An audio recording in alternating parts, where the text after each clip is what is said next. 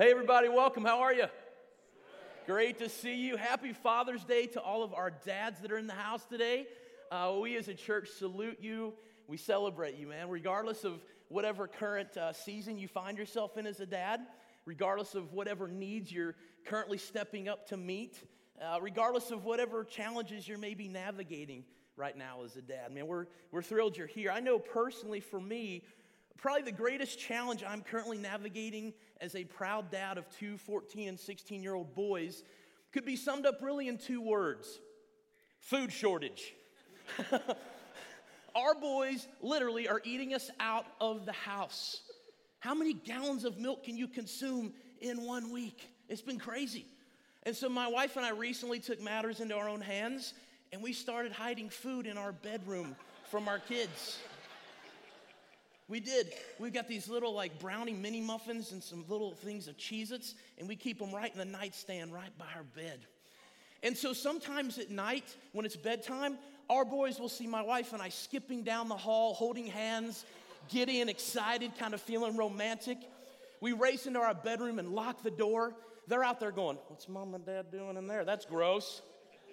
Little do they know, we're just under the covers popping brownies like aspirin. Just so good, so good.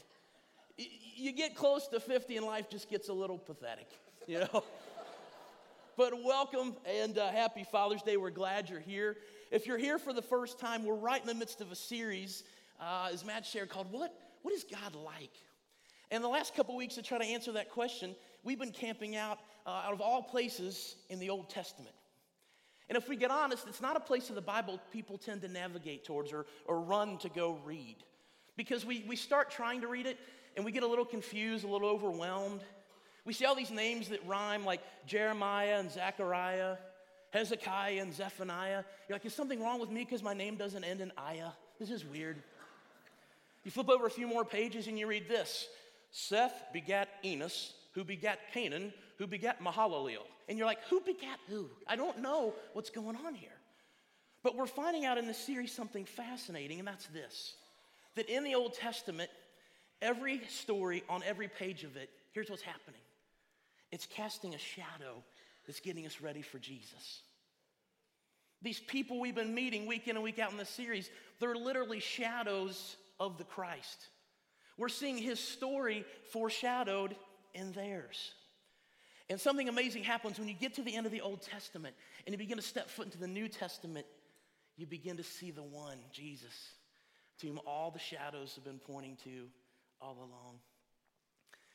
Last week, if you were here, our lead pastor, Dan Moranti, just did an amazing job introducing us to kind of a hall of faith kind of guy by the name of Abraham. Abraham and his wife, Sarah, who would eventually give birth to a son named Isaac. And as we hang out for a few moments on this Father's Day weekend, we're going to spend some time looking at an encounter that took place between Abraham and his son Isaac. Now for me, my first exposure to Abraham was actually when I was a very small child, and it took place in a dentist office.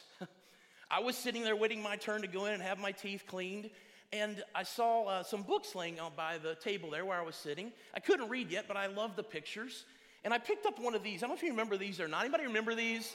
Yeah, they used to have these in doctors' offices and with Highlights magazine and all that. And they always had that big, ugly statement, display copy, because somebody's going to steal that, right? And so I remember picking that up and beginning to kind of turn through the pages. And I came to this page where it was a picture of a father and son spending time together. And I was like, well, that's nice. I like my dad a lot.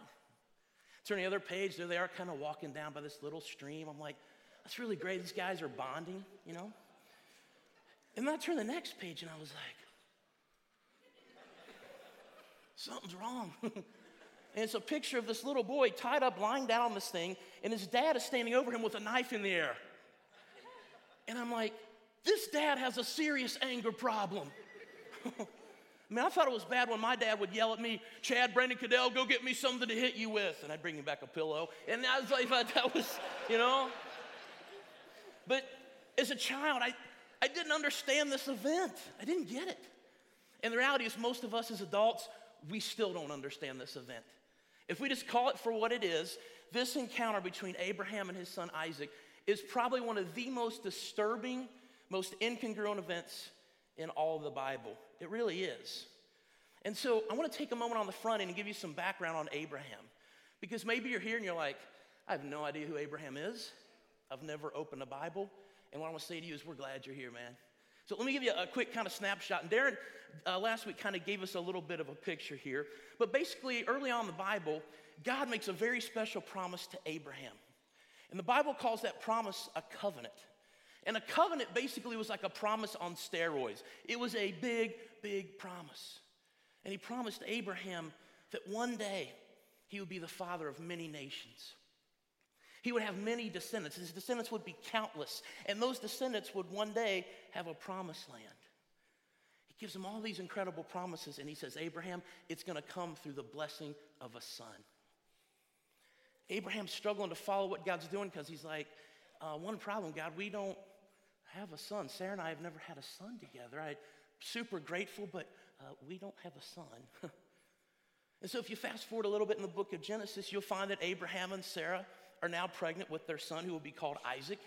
Darren shared with us last week, interestingly enough, that the name Isaac literally means laughter. And it's fascinating because when Abraham and Sarah found out they were expecting, they laughed hysterically. And they should have. Abraham was 100 years old. Sarah was 90. You should laugh at that too. They're going to have a baby. It seems gross and maybe a little weird when you really think about it because they're in the season of life where they should be hanging out with friends, shopping at Costco for Depends, not Pampers. You know? Yet they have a child.